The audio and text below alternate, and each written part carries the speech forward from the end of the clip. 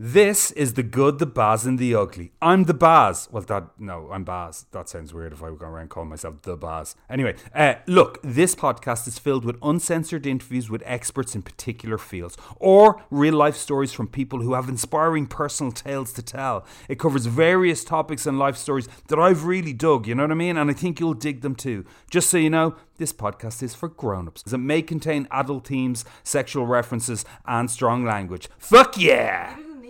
No, I just wanted to. Shit! Ladies and gentlemen, the story you are about to hear is true. Hold it now, wait, hold it. I know you're gonna dig this. I think the best thing for me to do is to introduce him. What's his name? Baz Ashwami. It's not Baz Ashwami, it's Baz Ashmawi. Welcome to The Good, The Baz und The Ugly. Episode 18. So the only German I know is Deine Hund ist schwul, which means your dog is gay, right? And Meine Hindin ist zu dick in mein Hosen, which means does my bum look big in this? Those two sentences, man, I navigated my way around Berlin, made a lot of new friends, you know what I'm saying? Back in the day. And all I needed was those. What kind of friends? I've got one. Go, John. Go, what have you got? Ich bin Einzelkind und ich habe viele Züchtigkeiten. Oh, I really like that, John. What does that mean? I'm an only child and I've got a lot of sweets. Oh, which is kind of terrifying, John. Which you're better off sticking with Deine Hund ist schwul. With the gay dog. There's a Bang of Augustus gloop off. Yeah, it's a bit sketchy. But listen, all I was trying to tell people is you're very welcome. This is episode 18 of The Good, The Baz, and The Ugly. What can I tell you? We got a new coffee machine. Oh yeah, baby. It's pretty nice. I haven't experienced it yet. No, you're going to be... Soon, John. Soon you're going to be back in the office. We're preparing for your visit. Yes, back absolutely. in the office. Absolutely. Red carpet. Listen, I want to get straight into it. I witnessed something pretty amazing during the week, right? And it was... We've been having awful problems with our two youngest, right? They were driving, they're fighting all the time, there are lots of crying in the morning, bitching going to bed, and they're pretty much driving us insane, right? So Tanya redid their sleep pattern, as in we pulled them back, one of them's going to bed, like both of them were going an hour earlier, but the build up to bedtime now, right, is there's no screens whatsoever. And usually, because I get home late, I usually be messing around with the girls. I might be wrestling Hannah at bedtime, or we read, or we have a bit of crack together. All that's gone. There's no crack. The missus is like the fun police. There's no crack in the house whatsoever. But the girls are going to bed. They were bitching about it a bit at the start because it's summertime, right? It's bright out there, right? So they're going to bed and it's looking like it's 4 o'clock in the afternoon. They're going to bed an hour earlier. They're reading their comics or their books or whatever they're doing. Man, it's been 2 weeks. And I'm telling you, I'm astonished at the difference it's made. It's just, they're like different kids. They have a bit too much energy is the only complaint.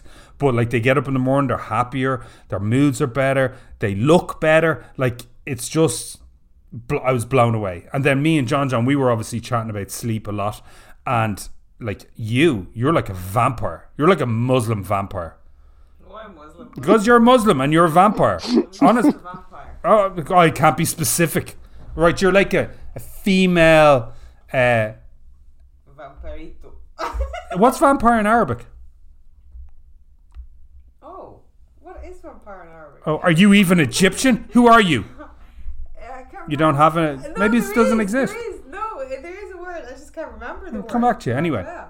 So my point is, right, that your sleep is terrible. Yes. Really, it's like awful. How much do you sleep? Maybe 3-4 hours a night. Fuck's sake, girl. Seriously, sort it out. I'm a superhero. No, that's nonsense. It's nonsense. Like, really bad for your health. Our dad died, like, very young, and the man never slept. He was dead at 52. Like, really, like, hello? See any patterns here? Yes. So no, sleep is so important. I know my sleep has been very bad, and I was like, John, help me. How do you sleep, John? I'm lucky that I'm a very good sleeper. And I've actually only of late began to acknowledge how lucky I am to be able to be a good sleeper. And I don't need as much, although I do get a lot of sleep because I sleep heavily. I probably can survive on, like, not continuously, but if I got 6 hours one night, I'd be fine the next day. But I notice kind of how, if it's accumulative or whatever, that it gets the better of you. Yeah. So you see, this is the thing. Like When you said 6 hours, I was like, this is low for you. Yeah. Like, this for me is like... Yeah. 6 hours would be very low for me, yeah. Oh my God. No, this is bad. But you drink coffee at 5 o'clock in the evening. I've stopped that habit. There you go. Honestly, like you're just you're not giving yourself the best sorry chance for you a minute ago got a before I new heard coffee that. machine, so I have to try it every hour. Yeah. Do you? Just to try all the coffees I got. Listen, look, back away from the mic. Let me just tell you something, right? John, I said to you, find me someone. And who did you find me? Alex Dimitri. That's right, you did. Alex Dimitri. What a name. Oh, listen, look. Alex is dual board certified in psychiatry and sleep medicine as a consultation psychiatrist. Listen, he has specialized in the complex interplay between the mind and body. In his work, he helps his patients optimize peak performance by day and peak restorative sleep by night. He's been internationally recognized by the likes of the New York Times, Men's Health, Cosmopolitan, Psychology Today, NBC News, among loads and loads of other media. Alex also serves as a medical reviewer for Business Insider, the Sleep Foundation, and in contributing order to the Encyclopedia of Sleep Medicine. In other words, he is the feckin' man when it comes to sleep. He was amazing. Like, all of us found, like, chatting to him really, like, honestly benefited me so much. And it's helped me with my sleep like 150%. I hope it can help you too, maybe. This is that chat. I'm so delighted to get you, because ages ago I said to John and Mahi, find me an expert on sleep, because I really want to do an episode on sleep.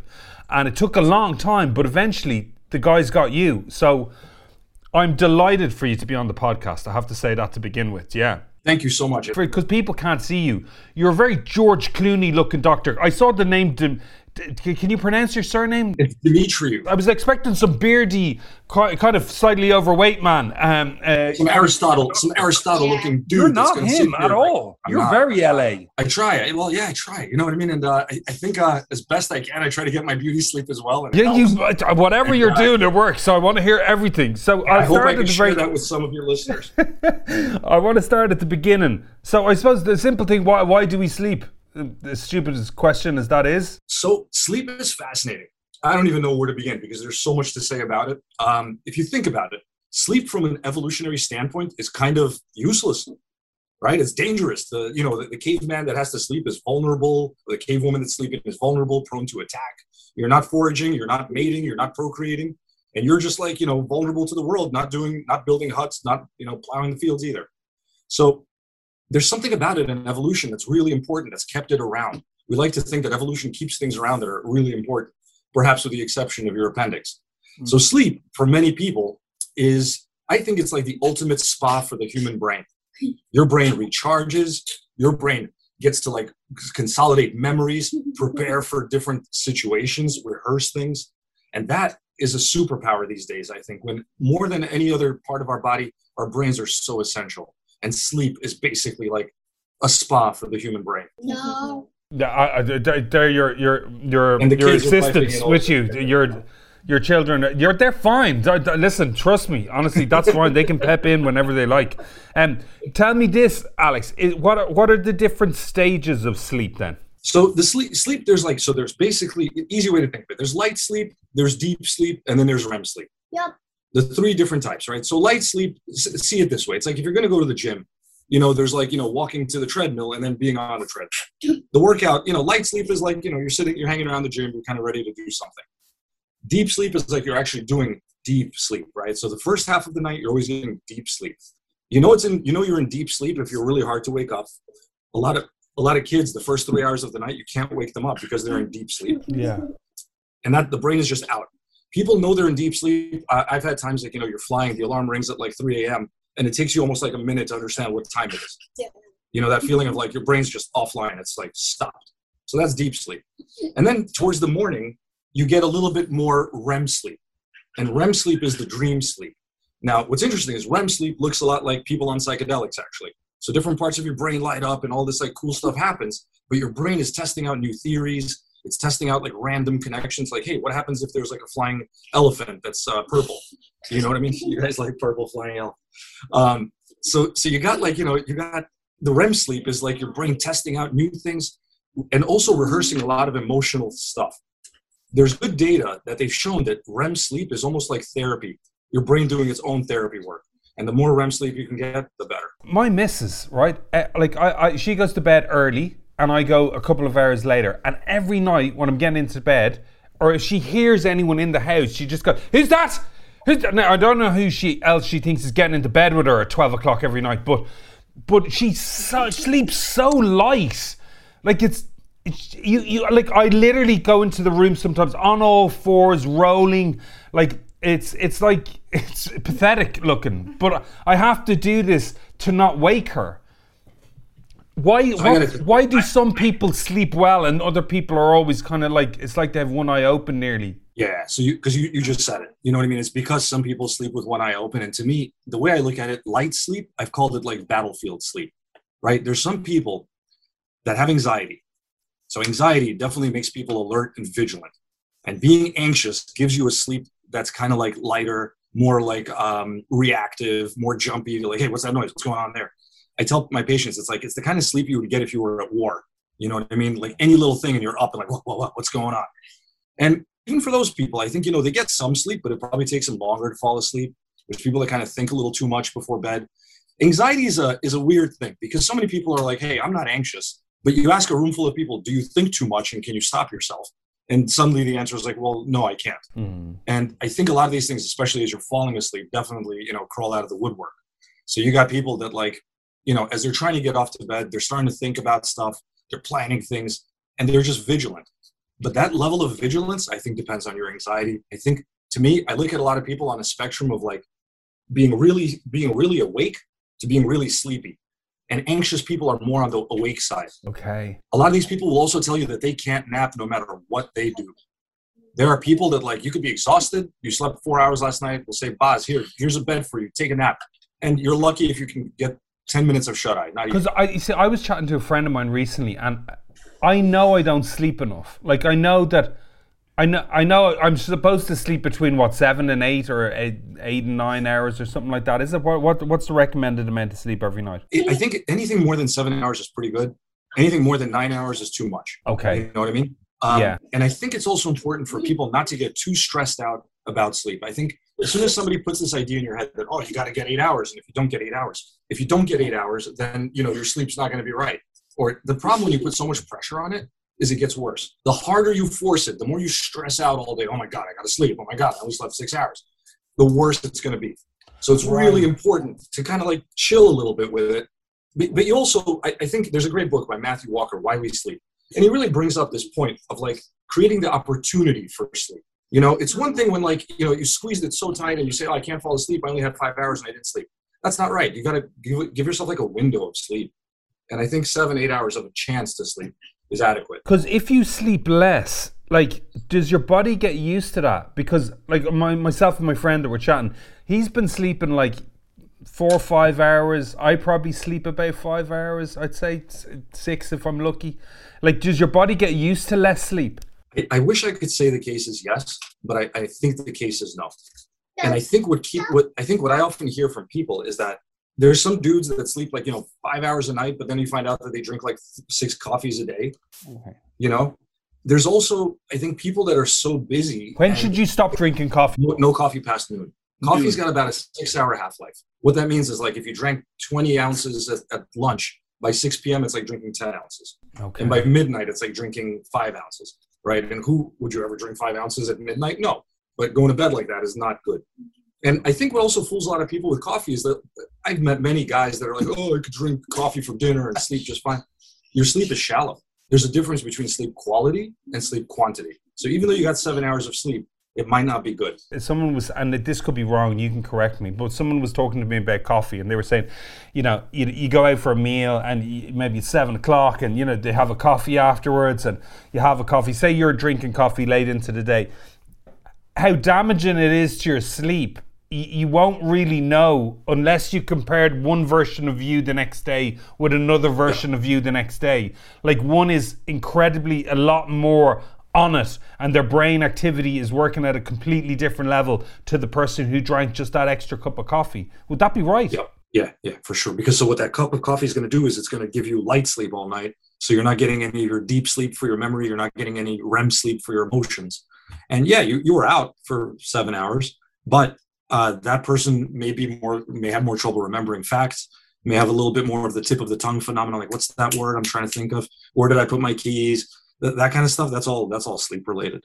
And I got to tell you, even people with dementia that I've treated here, when you get them sleeping better, melatonin works like a charm for older people. Their memory gets better, their behavior gets better, they're less like agitated and impulsive. So whether you're young or old, it makes a world of difference. Someone said to me there's a 4-hour cycle. You sleep in 4-hour cycles, but that didn't. So there is some evidence that human beings might have slept in 2 shifts, where they would basically wake up in the middle of the night, put some wood on the fire, make love, and fall back asleep. They said somewhere around the Industrial Revolution, that was the thing to do in the middle of the night. And that might have to do with... God, I'm missing out because all I'm doing about in the middle of the night is going to the bathroom and coming back to bed. You gotta think about sleep quality also. And I think too much caffeine too late in the day definitely messes it up. Okay. You got to check the rest of your health stuff out. If you've got high blood pressure, if you've got elevated cholesterol, if you have trouble losing weight, if any of that stuff is going on, and you're sleeping 5 hours, the 5-hour sleep is not working for you. Okay. And I got to tell you, I've seen so many young people come in and see me also, where they would say, "Doc, I think I have Alzheimer's. I can't remember anything. I'm forgetful. I'm impulsive. I'm inattentive. What's going on with me? I sleep 6 hours a night, by the way." Bam. There's nothing wrong with your prostate. There's nothing wrong with your Alzheimer's. There's none of that. Your brain just doesn't get enough sleep. And what's interesting, they showed people after a while almost don't realize how much sleep they're missing. And that part was pretty crazy. But they said that, they forced a bunch of college kids to sleep another hour. And the kids had no complaint to begin with. And they all, a month later, said they were a lot better, even though they didn't know they could be. So tell me this, just a complete on a side note. It's going to be a big time out. What's your hour? I love how you're schooling your kids while doing an interview. It's very impressive. I wish they could see it. Honestly, it's just he's answering a question and silently he's got. The problem is that they hear us having too much fun. It's great. They're brilliant. They think it's like playtime. Please stop.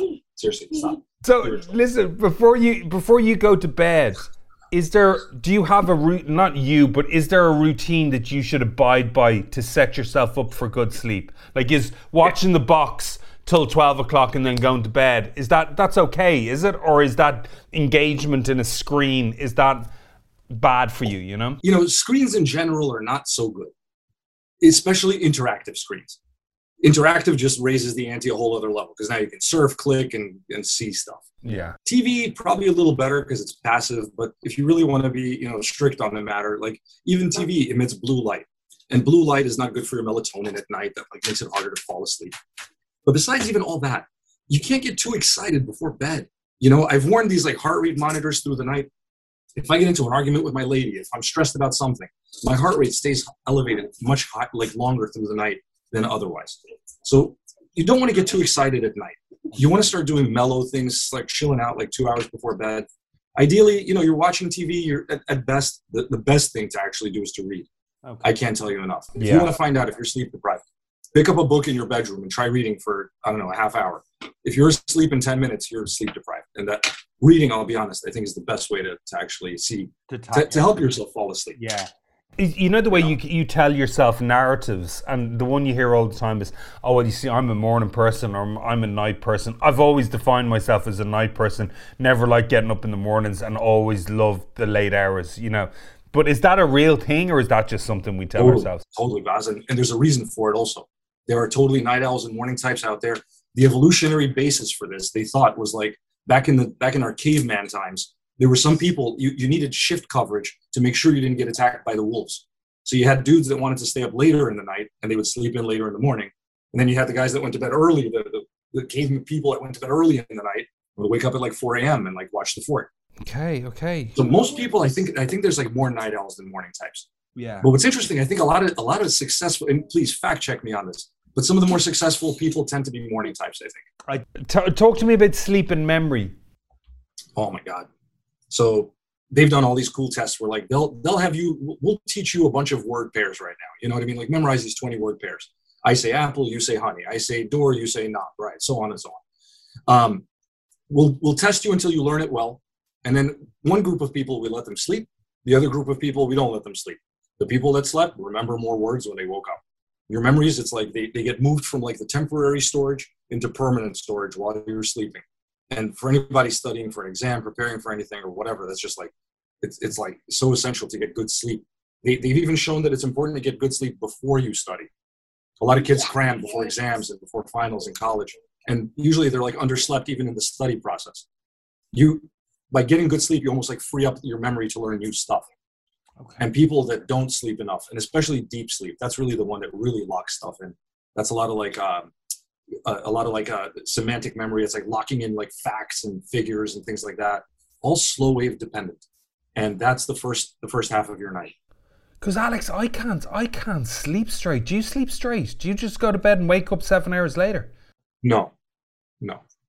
So for me, my issue is I get too excited about stuff and I wake up too early. You know what I mean? So I'll sleep about 6 hours, and after that, I'm kind of like up and about, like, hey, what's next? And I've thought about, is this anxiety? Is this anything like that? And the reality is, I think for me, I'm just too excited about things. You know what I mean? My brain starts thinking, hey, what can we do next? Yeah. Like, what is there to look forward to today? You know what I mean? It's not worries. It's just like excitement. I'm kind of chomping at the bit. Yeah. And I definitely could sleep another hour, and I definitely feel better when I do. Do you grab a nap? Is that like, does that count? The naps are good, but you got to keep them short. The thing that for me has been really helpful, I think if we can learn to meditation, I think is your best bet at being able to fall back asleep when you wake up. The thing you don't want to do when you wake up, you don't want to grab a phone, you don't want to pick up your laptop. I have some patients that middle of the night will wake up and they'll be like, oh, I can't sleep, so I'll just do some work. I've been doing it lately, and it's killing me. I think it's literally killing me. The problem is you're rewarding yourself for not sleeping. You know what I mean? Yeah. So anytime, it's like a Pavlovian conditioning kind of thing, Pavlov and his dogs, right? If you condition your brain to like, get stuff done, be productive, if you can't sleep, as soon as you wake up, your brain is wide awake and it's not going to fall back asleep. So you got to be careful what you do when you wake up. You got to wake up slowly. Reading or meditating. I swear, I think meditation, so everybody sucks at meditation. We know this. If you've ever driven a car, you weren't great at it in the beginning. You kept at it and you got better, right? Meditation is the same thing.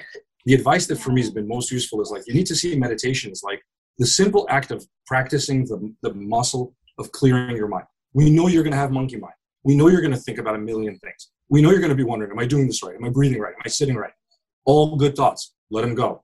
The better you can get at letting those thoughts go, the better, the easier it'll be for you to fall back asleep when the thoughts start going in the middle of the night. So tell me this, Alex, is there... I wish people could see. It's just him pointing at people and them getting very quiet. You're in trouble right now. This is up. Look, I can't go like. Yeah, it's too late, bro. I'm gonna hurt my back. I need Vicky's help to lower it. Don't worry, man. You're whistling in the wind, Alex. You're whistling in the wind. I live this world every day. It's no problem. Tell me this: is there a best way, like, for me to set myself up for the night? As in, like, is there certain foods that I eat that can set you off or keep you awake, or is there? Do you get me? Is there certain things that I'm doing wrong apart from the meditation? Maybe. Do you think there's other things I can do? So, generally speaking, some of the healthiest old ladies I've ever seen were the ones that didn't eat anything after the sun set. You know what I mean? Sure, different foods, all that is fine, but at the end of the day, it's like, you gotta just not eat close to bedtime. Because I would have thought that, you could eat a big meal and that would set you off to sleep. No, it's the opposite, is it? You'd be surprised. I think a lot of things would make you sleepy, but your actual sleep quality is going to be terrible. You'd see your sleep quality won't be good. You wake up, like, think about it. Like, your body wants to rest, and instead of that, it's got to digest like the giant turkey you just ate. Yeah. You're giving your body work to do when it wants to, like, shut down. One of my pet peeves is, like, I wake up in the middle of the night and you'll hear me going down the stairs and eating peanut butter sandwiches at like 3 o'clock in the morning. I love peanut butter too. Honestly, but it's just the worst thing I could do for my sleep, is it really? Kind of slightly, yeah. And the problem is also, I joke with some of my friends also, like, some people are like, it's called the 800 calorie midnight binge. You know what I mean? Or the 800 calorie kitchen flyby that totally did not need to happen. You know what I mean? Like you passed out on the couch, you woke up, you decided, oh, well, let me turn off the lights in the kitchen. Yeah. And that turns into like a meal. But as far as you're waking up and having peanut butter sandwiches, you're rewarding yourself for not sleeping. Yeah. Think about it. Somewhere in your subconscious, you're going to get the message that, hey, all right, we're awake. Let's go get some food. Your brain is in a habit as well where you go, it's our 3 o'clock snack time. Come on, let's go. And you're like, okay, this is who I am. This is what I do, you know. How are sleep and psychiatry integrated? Can I back up and tell you something cool about Yeah, please do. You know what's amazing? That's pretty awesome. People that are tired are more bingey. So being exhausted makes you more, it definitely messes with your impulse control. Really? So this is some cool stuff. But if you think about it, a lot of people I work with that have eating disorders, everything gets worse at night. A lot of people that watch anything indulgent that you do tends to happen more likely in the evening than in the morning. Listen, absolutely. Right. So the problem is like sleep kind of like, because it recharges your frontal lobes. Your frontal lobes are the thing that we have that lets us say no to stuff. So the problem I see a lot of people is like the more tired you get from lack of sleep, you're up at night watching cat videos and you're like, all right, just 30 more and I'm done. And then you end up like 30 more and 30 more and 30 more. And the lack of sleep causes the impulsivity, and the impulsivity then causes the lack of sleep. And the binge eating is the ultimate example of that. Waking up in the middle of the night, of course, you're kind of like half asleep. Yeah, food, great, give me. And that just perpetuates itself. God, it's like you're in my kitchen, man. That's me all over. So tell me this, how are sleep and psychiatry integrated? How does that work? They are both about the brain. And what I mean by that is like everything, day and night are intertwined, totally intertwined. Your brain recharges at night. Your brain, all the neurotransmitters that we work with in psychiatry, dopamine, serotonin, norepinephrine, you name it, brain-derived neurotropic factor, all happen at night. That stuff is like essential. You could take any ordinary Joe off the street, sleep deprive them for 3 days, and you'll see ADHD, you'll see anxiety, you'll see impulse control, and you'll see something that looks like depression. I think for a lot of people, it's almost hard to tell, like, am I tired or am I depressed? Because those two can look very similar. You know, wow. The big difference, and again, this is not clinically validated, this is just something I see in my work. Usually sleep deprived people, you ask them, hey, do you want to do stuff? Or like the tired person will tell you, yeah, you know, I'd love to go to the gym, and I'd love to go to dinner, but man, I'm tired. The depressed person will tell you, I don't want to do that stuff in the first place. Okay. But there's a lot of overlap because being tired, you're dragging all day. You know what I mean? You're not excited about stuff. You're kind of like, meh, mopey. And being sleep deprived also because of that impulse control thing makes you more anxious. Because now it's like, don't think about that email your boss sent you. Don't think about that thing that your spouse said the other day, you know? And you start looping on stuff. So for me, I got to tell you, we've had amazing outcomes here because we do both. Because I've seen so many other patients treated, you know, where they just focused on their daytime symptoms, and nobody realizes that this guy's got sleep apnea, or this guy, you know, can't fall asleep, or this guy, you know, gets only 5 hours of sleep a night. I'm looking at my sister here. My sister goes to bed at what time do you go to bed at? Roughly 1 o'clock, 2 o'clock, 1 o'clock, 1:30, and she gets up at 5. Yeah. Right, and she does that all week, and then the weekend comes. And she sleeps huge hours at the weekend. Can she do that? Is it okay to catch up on sleep like that? Or is that madness? Better than nothing. You know what I mean? It's still better to catch up sometime. Ideally, you're caught up as you go. Ideally. Yeah. You know, that kind of, she's a pretty good sleeper, I think that means, who just doesn't get enough sleep. Because there's also people that can't sleep during the week. And then on the weekend, it's hard for them to catch up. They can't sleep more than 8 hours. You know, younger people usually can sleep a lot more, but you kind of want to keep it steady. The sleep likes rhythm, you know, all that boring stuff. Yeah. It likes regular bedtimes, regular wake times, you know, no big meals before bed, and no boozing it up before you go to sleep either. My mother's convinced she has a glass of red wine every evening and it helps her nod off, she thinks. But she's full of shit, isn't she? You know, it's okay. You can say she is. A little bit in moderate. Yeah. I knew it. Maybe. You know, and even then, like we say, like 2 hours before bed, you should kind of not be drinking. You know, if you're going to bed buzzed, bad news. You know what I mean? Even the people that don't go to bed buzzed, like if you drink enough, like most hangovers really result from the fact that you're just not getting good sleep at all. And I think 3/4 of a hangover the next day is because you got terrible sleep the night before, plus all the chemicals you ingested with the alcohol, you know? But I think in very light moderation, it's okay. For people that drink more than a glass or two at night, keep it as far from bedtime as possible. You know, ideally 2-3 hours before. And I think for every casual drinker, that has a glass or two of wine, hydrate before sleep, and have it far enough before sleep so that you're not running to the bathroom all night. Are there any little like CBD oil, or is there kind of natural kind of things you can take to help with your sleep that's good that you'd recommend? So a couple of like easy favorites.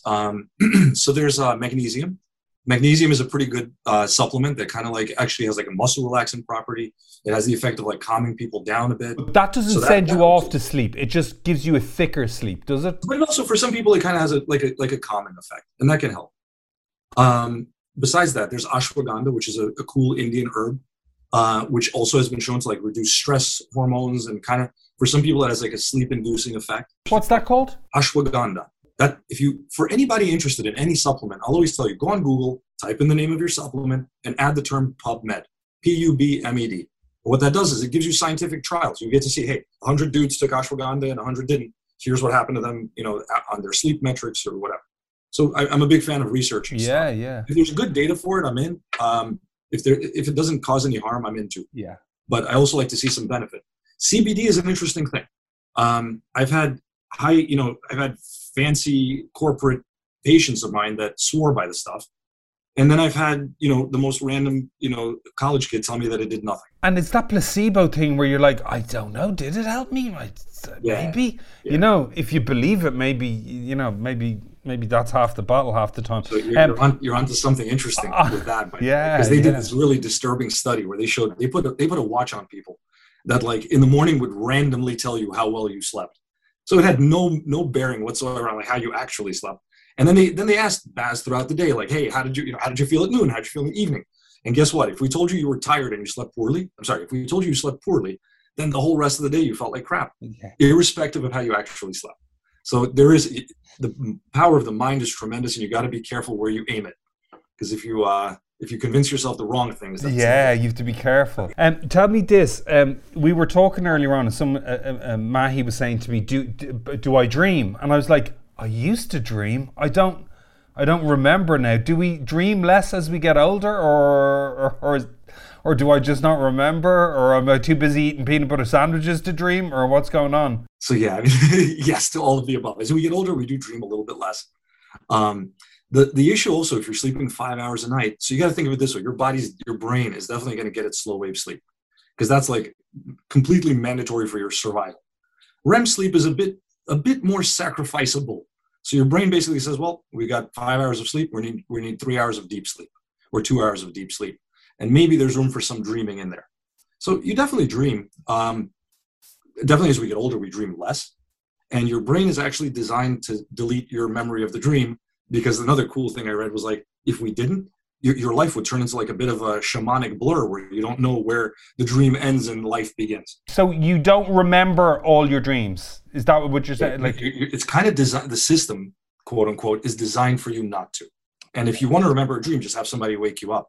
You know what I mean? Like if somebody woke you in the morning, you'd probably remember some dream content. The other trick for men is men get a morning erection. The morning erection is always happening in REM sleep.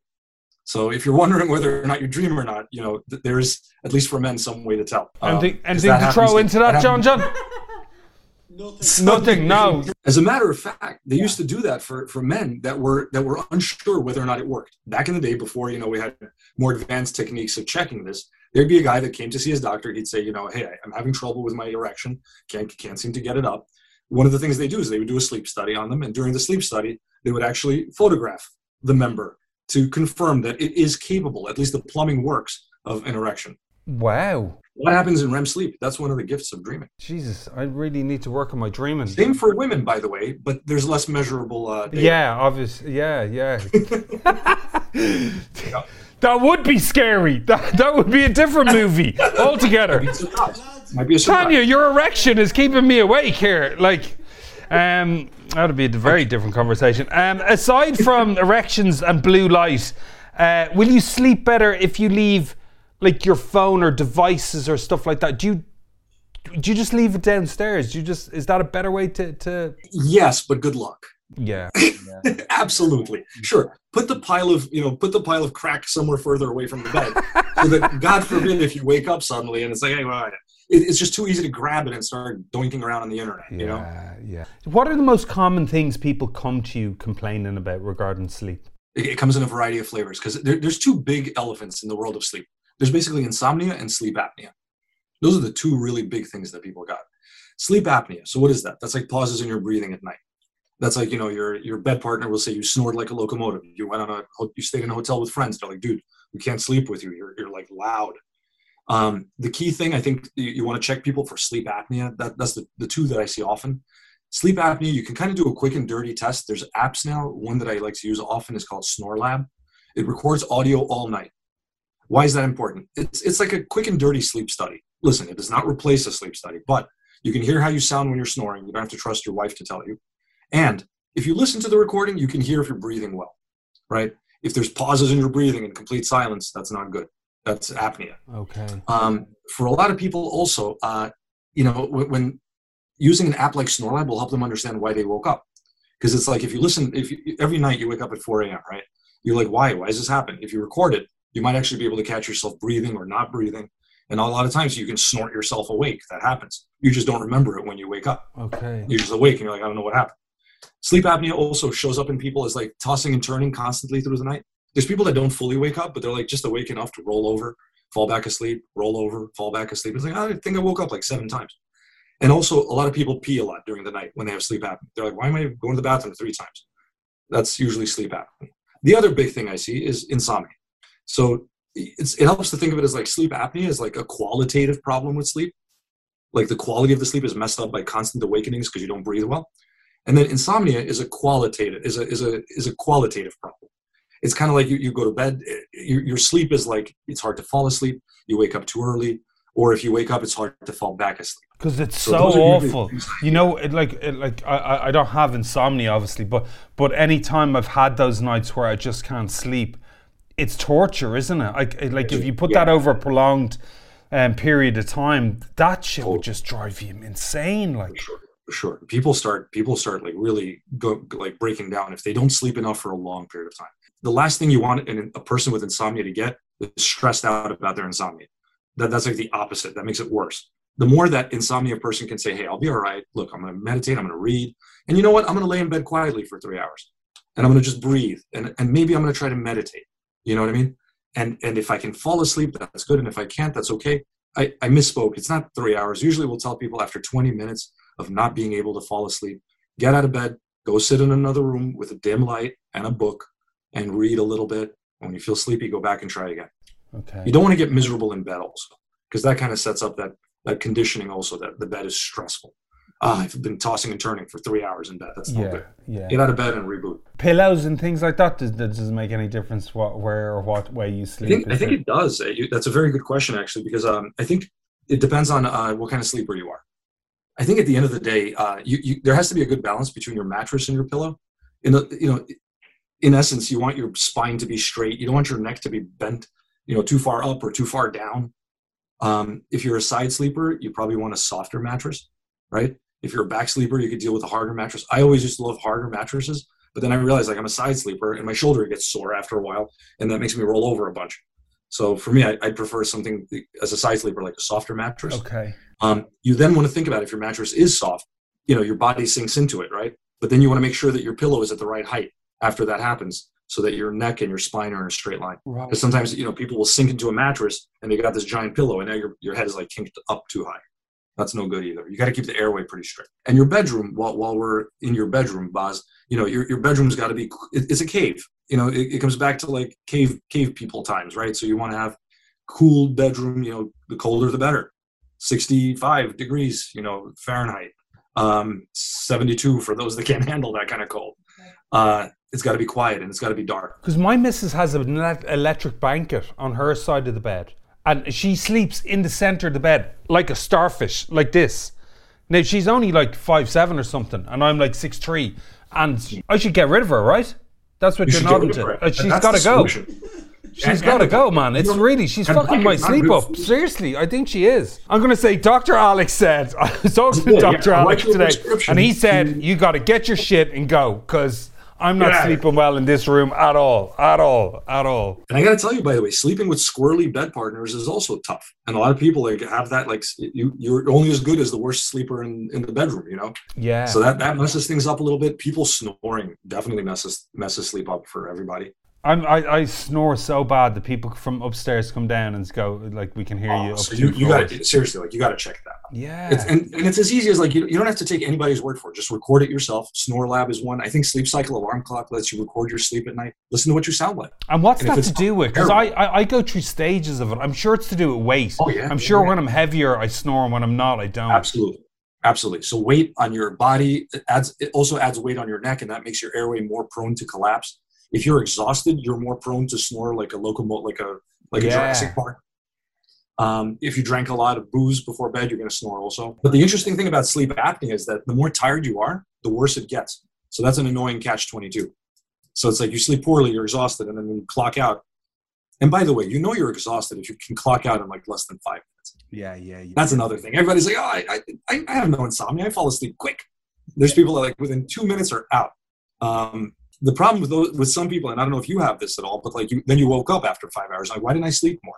Yeah. And if you should listen to your sleep at night. And if before 5 a.m. you sound Jurassic, then the problem is you're not breathing, and your brain eventually just says, screw this, let's wake up and we're done with this. Do you know what my biggest problem is, right? This is my day. I get up early with the kids, say 7.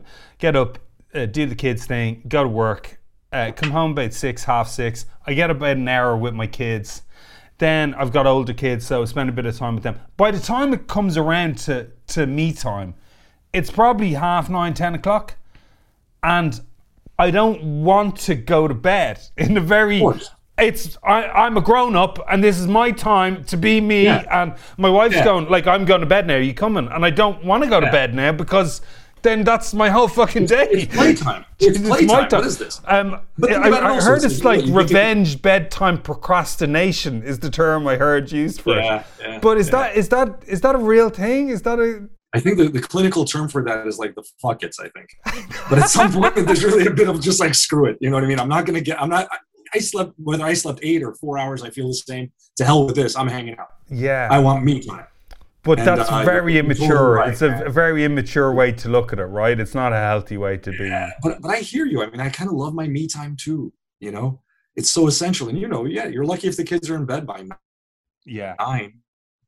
And from there, it's like, you're kind of like, how much time do you have in the evening to be on your own? Yeah. And we need that. And these days we're so busy that we don't have that anymore. But yeah, people get revenge insomnia. There's a bit of just like, to hell with this. It doesn't matter. I'll tough it out anyway.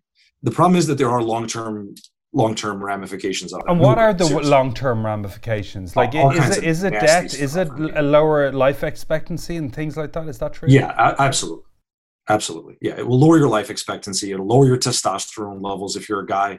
It'll decrease your libido. It'll decrease your memory. It'll put you at risk of earlier dementia.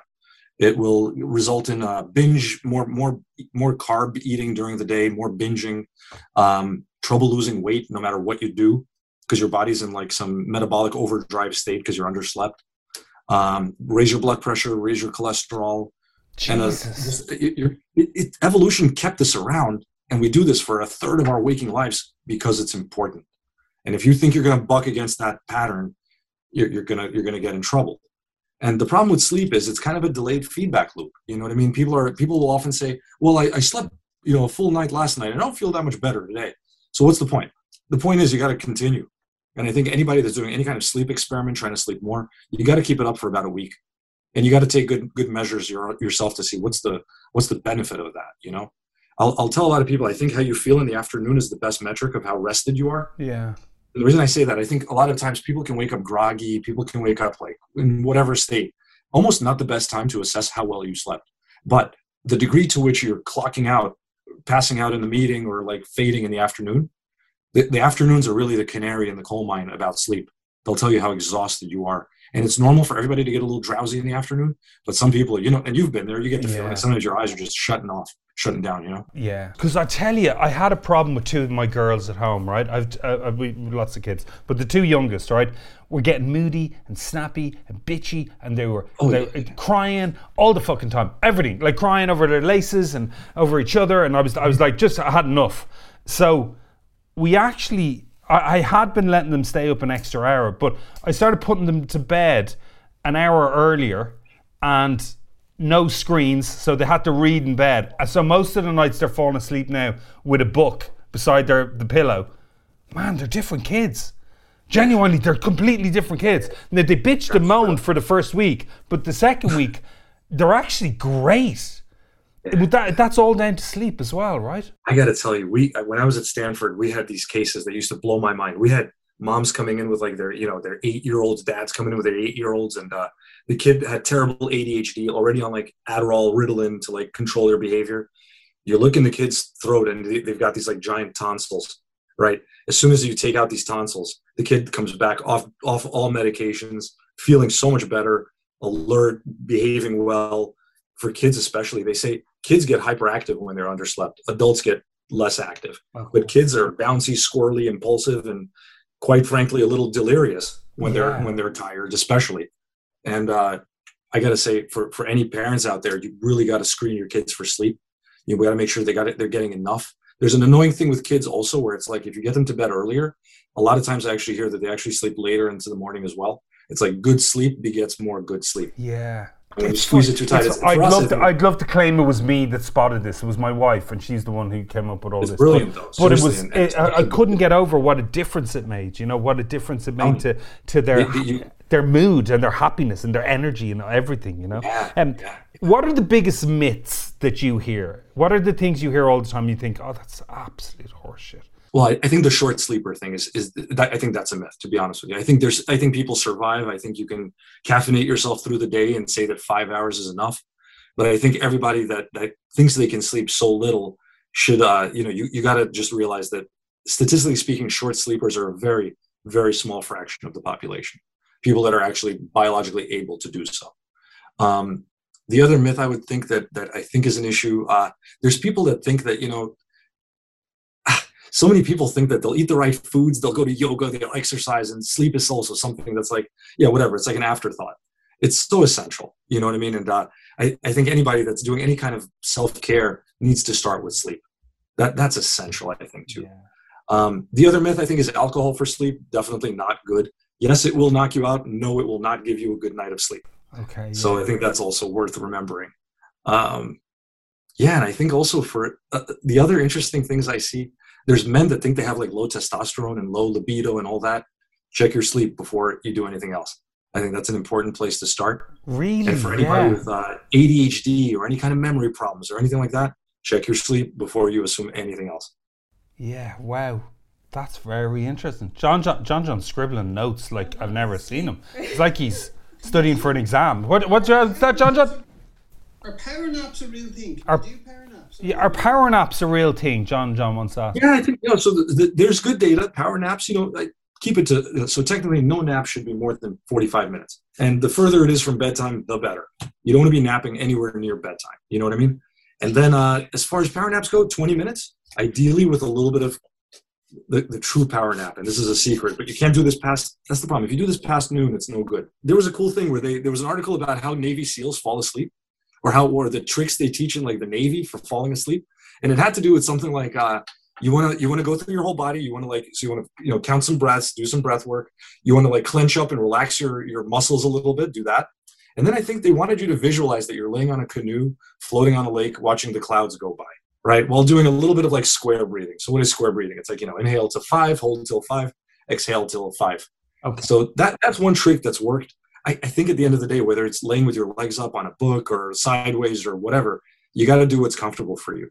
If sleep is not coming anytime soon, then maybe you don't need it. Yeah. You know what I mean? And then in those cases, you're almost forcing oversleep, and forcing the oversleep then messes up with your sleep at night. That makes you more tired the next day. Then you repeat and do the same thing next day. So this is going to sound really stupid. Like me walking the dog at night, the earlier I can do that in the day, the better. Maybe actually the walk at night's a good idea for you. I think you get fresh air. You're as long as you're not like swiping on Tinder in the middle of the night, walking around while your wife is laying in her bed waiting for you. That's fine. You know what I mean? But you want to you want to be able to. The more vertical you are during the night, the better. Yeah. During the day, the more vertical during the day, the better. Right. I heard you can clean your brain. It's probably not the medical term for it, but can you clean your brain if you sleep on your left or your right? John's brain is filthy. I'll just say that now. It might be beyond repair, perhaps. Yeah, you run a large SIM card to record all those photos in his sleep pattern. All that gook out. Yeah. So John is right though. Like sleep does clean the brain, and that's the crazy thing. So they figured out that how you have like your lymph system in your body. Yeah. So your brain has its own lymph system to clean up all the gook, because your brain during the day throws like the biggest house party ever of activity and calorie burning, metabolism, and that produces a lot of waste. And at night, especially when you're in deep sleep, it kind of flushes all that out. As a matter of fact, it flushes all it out strong enough that you can't even be awake for the process. And if you don't sleep, then your brain doesn't clean it out. And they've actually shown that some of the markers that people have with Alzheimer's, beta amyloid and a bunch of other like things that break down products build up in your brain, even in healthy people from a night of not sleeping. So that's not good.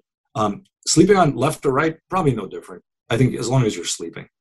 And speaking to that, it's funny. I heard like one of the new Apple Watches. It doesn't even tell you like what stages of sleep you're in. The most important thing to them is just that you're getting enough of it, which at the end of the day, I think is like the best advice for anybody. You don't need to overthink it. You don't need to say, "Oh, I'm not getting enough deep sleep. I'm not getting enough REM sleep." Most important thing is just get enough sleep and keep the hours regular. Yeah. And check the quality. Make sure you're breathing at night and you're not having apnea. But it's a good, like, I just think it's fascinating that you said if you have any of these little ailments, whether it's libido or recovery or whatever it is, or your memory, just always go to sleep. Like, I think the magic of psychiatry and sleep medicine, sure, there's like very overt things that are totally easy to catch. Yes, I've had patients fall asleep in my waiting room. You know what I mean? Like that guy is sleepy, right? Okay. On that subject, I should tell you, by the way, there's a difference between fatigue and sleepiness that we should all be aware of. So fatigue means you're tired. Sleepiness means if I said, "Baz, here's a bed, go to bed," you'll fall asleep. Okay. Right? And a lot of times people mix up the two. Anxious people can often be fatigued, but they're not actually sleepy. So I think all of us should think about that a little bit. Right. Yeah. So I think it's important to know those two differentiating things, but also all the subtle stuff that comes up with people with insomnia or lack of sleep is pretty interesting. People are not themselves. They're more, they'll rage more. They're more disinhibited. And they'll binge more too. When it's your fault. Like, I've had good night's sleep. I know what a good night's sleep feels like. And the next day you just feel great. And then I know what a week of shitty sleep feels like. And then, like you, with your kids there, like, my kids don't care. They don't give a fuck. They come in first thing in the morning. And, they're even at the weekend. They get up even earlier at the weekend. And during the weekend, they don't want to get up at all.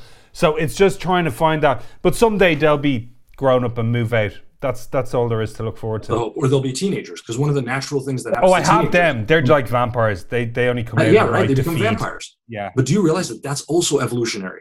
Because guess what happens at night? It's like, time to find a mate while everyone's sleeping, right? Like that too. Thank you. No, I definitely fucking won't sleep tonight. Thank you, Dr. Alex, for that. No, you know what they should be doing. I'll be sitting in the bed with binoculars just out the window, keeping an eye on Amelia. That's yeah. But I gotta tell you, one of the most unfair things that the school system does to kids is like the further they go into high school, the earlier they gotta wake up. And I swear to you, there's been so many reports and they've done these studies where you let kids come to school an hour later and like their test performance improves. The kids that had ADHD don't need as many meds, and they did better on their SATs or whatever national exams, and they're just like better when they slept a little longer. You didn't force them to wake up for an 8 a.m. class. Yeah. So that's a huge disservice that society is imposing on teenagers. It's a mess. Daylight savings time is another mess. I don't understand that proves the disconnect between society and the political system, because I've never heard anything that so many people hated, and it still happens. Nobody knows why. You know what I mean? Everybody's always talking about, oh, this is terrible, we got to change this. Well, aren't all of us like sometime in spring like, why can't we just leave it alone? I could have sworn we were getting rid of it, and then COVID happened, and then all of a sudden we weren't getting rid of it. Always getting rid of it. Everybody hates it, but it's here. It's going to happen again in 6 months. Listen, Dr. Alex, man, it's so nice to chat to you. You're a fascinating man. You're fascinating. It was absolutely brilliant to finally get to sit and have a chat with you. Really interesting. I could talk to you for hours. But and especially, I know you have your kids there as well. So look, you're very. My kids are gone, so they're coming. But I got to tell you also, man, we've just barely scratched the surface. Because if you think sleep is interesting, psychiatry in all its more modest manifestations, I swear to you, man, I'm a believer. Like underneath every human being, there's a core operating system. There's like 4 or 5 factors that, sure, over time make you colorful, but at the end of the day, inside, those 5 things will determine a lot of how your life goes and how your personality is, and so on. It is probably one of the most damaging things is to go without sleep. I've one of our daughters at the moment has a young baby, and she's just it's first time parent kind of thing, and it's tough, man. Like they're finding it really tough. But it reminded me how hard that, like how much of a strain that can put on a family and a relationship and all those things. If your sleep is out of sync, man, it's so important to sort it out. So I think you've helped people today, man. I think they'll love it, Alex. Listen, cheers. Thanks so much. Thank you so much, Baz. This is awesome. And happy to be here. And thank you so much. You're great to be on your show, man. Now, didn't I tell you? Isn't like it's just amazing? Like it's just so important. Like if you've got any ailments, you should. How do I sum up that one? Sure, what can I say that you don't know already? Look, let me just give you the facts. Listen. Sleep is an essential function that allows my body and my mind to recharge, leaving me refreshed and alert when I wake up. Healthy sleep also helps the body remain healthy and starve off diseases. Without enough sleep, the brain cannot function properly. Full stop. Right?